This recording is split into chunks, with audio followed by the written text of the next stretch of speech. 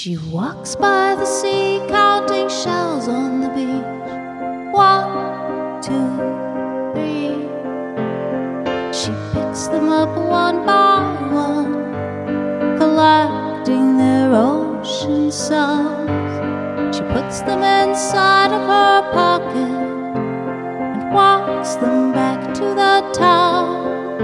And she says to all of the people, I collected all the sounds. I collected all the sounds. Hello, and welcome to Collected Sounds. I am your host, Amy L., and I'm really glad you're here. This story is called Afterword, and the author is Edith Wharton. It was published in 1910. It is an ironic ghost story about greed and retribution. This episode is Chapter 2, so if you've not already listened to Chapter 1, I recommend doing so. In Chapter 1, we were introduced to an American couple, Mary and Ned Boyne, who have moved to an English country estate. They've just retired after Ned's business brought them a substantial windfall. Mary feels there's a secret between she and Ned. She hopes the feeling is coming from the house itself, or more specifically a ghost, because what they wanted most out of their home in England is a ghost. Are you sitting comfortably? Then I'll begin. Afterword by Edith Wharton, Chapter 2. Weary with her thoughts, she moved toward the window. The library was now completely dark, and she was surprised to see how much faint light the outer world still held. As she peered out into it across the court, a figure shaped itself in the tapering perspective of bare lines. It looked like a mere blot of deeper gray in the grayness, and for an instant, as it moved toward her, her heart thumped to the thought, "It's the ghost." She had time, in that long instant, to feel suddenly that the man of whom 2 months earlier she had a brief, distant vision from the roof was now, at his predestined hour, about to reveal himself as not having been Peters, and her spirit sank under the impending fear of the disclosure.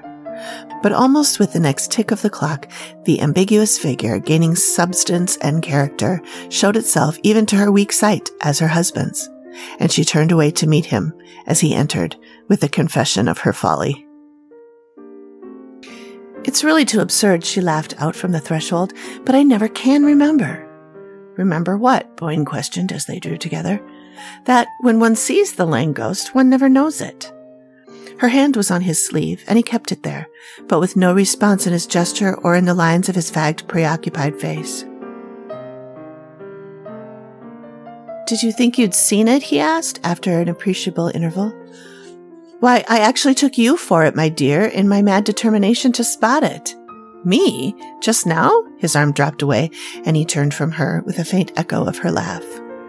"Really, dearest, you better give it up, if that's the best you can do." "Yes, I give it up, I give it up. Have you?" she asked, turning round on him abruptly. The parlor maid had entered with letters and a lamp, and the light struck up into Boyne's face as he bent above the tray she presented. "Have you?" Mary perversely insisted, when the servant had disappeared on her errand of illumination. "Have I what?" he rejoined absently, the light bringing out the sharp stamp of worry between his brows as he turned over the letters. "Given up trying to see the ghost." Her heart beat a little at the experiment she was making. Her husband, laying his letters aside, moved away into the shadow of the hearth. "I never tried," he said, tearing open the wrapper of a newspaper. "Well, of course," Mary persisted. "The exasperating thing is that there's no use trying, since one can't be sure till so long afterward." He was folding the paper as if he had hardly heard her, but after a pause, during which the sheets rustled spasmodically between his hands, he lifted his head to say abruptly, "Have you any idea how long?" Mary had sunk into a chair beside the fireplace. From her seat, she looked up, startled, at her husband's profile, which was darkly projected against the circle of lamplight. "No, none. Have you?" she retorted, repeating her former phrase with the added keenness of intention. Boyne crumpled the paper into a bunch and then inconsequently turned back with it toward the lamp. "Lord, no, I only meant," he explained with a faint tinge of impatience, "is there any legend, any tradition as to that?" Not that I know of, she answered, but the impulse to add, "What makes you ask?" was checked by the reappearance of the parlour-maid with tea and a second lamp. With the dispersal of shadows and the repetition of the daily domestic office, Mary Boyne felt herself less oppressed by that sense of something mutely imminent which had darkened her solitary afternoon. For a few moments, she gave herself silently to the details of her task, and when she looked up from it, she was struck to the point of bewilderment by the change in her husband's face. He had seated himself near the farther lamp and was absorbed in the perusal of his letters, but was it something he had found in them, or merely the shifting of her own point of view that had restored his features to their normal aspect? The longer she looked, the more definitely the change affirmed itself. The lines of painful tension had vanished, and such traces of fatigue as lingered were the kind easily attributable to steady mental effort. He glanced up as if drawn by her gaze and met her eyes with a smile. "I'm dying for my tea, you know. And here's a letter for you," he said. She took the letter he held out in exchange for the cup she proffered him, and returning to her seat, broke the seal with the languid gesture of the reader whose interests are all enclosed in the circle of one cherished presence. Her next conscious motion was that of starting to her feet, the letter falling to them as she rose, while she held out to her husband a long newspaper clipping. "Ned, what is this? What does it mean?" He had risen at the same instant, almost as if hearing her cry before she uttered it, and for a perceptible space of time, he and she studied each other, like adversaries, watching for an advantage across the space between her chair and his desk. "What's what? You fairly made me jump," Boyne said at length, moving toward her with a sudden half-exasperated laugh. The shadow of apprehension was on his face again, not now a look of fixed foreboding, but a shifting vigilance of lips and eyes that gave her the sense of his feeling himself invisibly surrounded. Her hand shook so that she could hardly give him the clipping. "The article from the Waukesha Sentinel. That man named Elwell has brought suit against you, and there was something wrong about the Blue Star Mine. I can't understand more than half." They continued to face each other as she spoke, and to her astonishment, she saw that her words had the almost immediate effect of dissipating the strained watchfulness of his look. "Oh, that!" He glanced down at the printed slip and then folded it with the gesture of one who handles something harmless and familiar. "What is the matter with you this afternoon, Mary? I thought you'd got bad news." She stood before him, with her undefinable terror subsiding slowly under the reassuring touch of his composure. "You knew about this then? It's all right?" "Certainly I knew about it, and it's all right." "But what is it? I don't understand. What does this man accuse you of?" "Oh, pretty nearly every crime in the calendar." Boyne had tossed the clipping down and thrown himself comfortably into an armchair near the fire. "Do you want to hear the story? It's not particularly interesting, just a squabble over interest in the Blue Star." "But who is this Elwell? I don't know the name." "Oh, he's a fellow I put into it. Gave him a hand up. I told you all about him at the time." "I dare say I must have forgotten." Vainly she strained back among her memories. "But if you helped him, why does he make this return?" "Oh, probably some shyster lawyer got a hold of him and talked him over. It's all rather technical and complicated. I thought that kind of thing bored you." His wife felt a sting of compunction.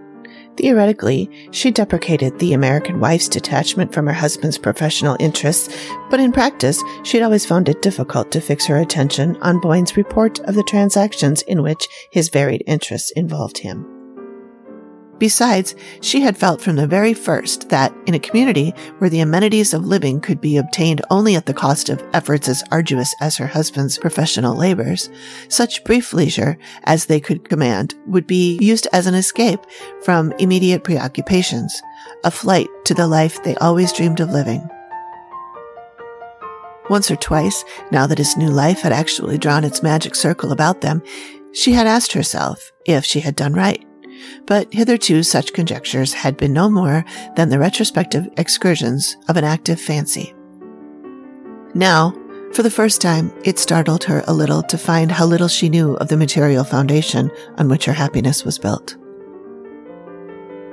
She glanced again at her husband, and was reassured by the composure of his face, yet she felt the need of more definite grounds for her reassurance.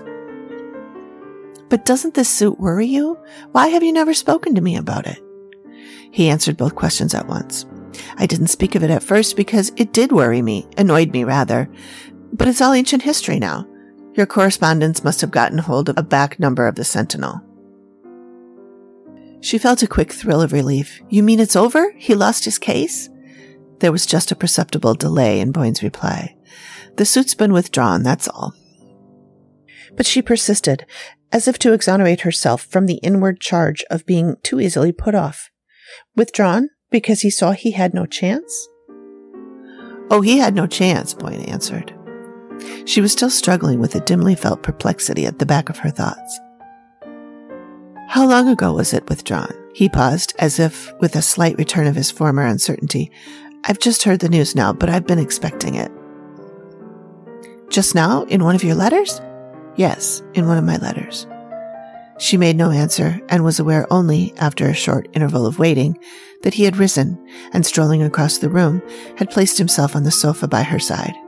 She felt him, as he did so, press an arm about her. She felt his hand seek hers and clasp it, and turning slowly, drawn by the warmth of his cheek, she met the smiling clearness of his eyes. It's all right, she questioned, through the flood of her dissolving doubts. And I give you my word, it was never righter, he laughed back at her, holding her close. Thank you for joining me.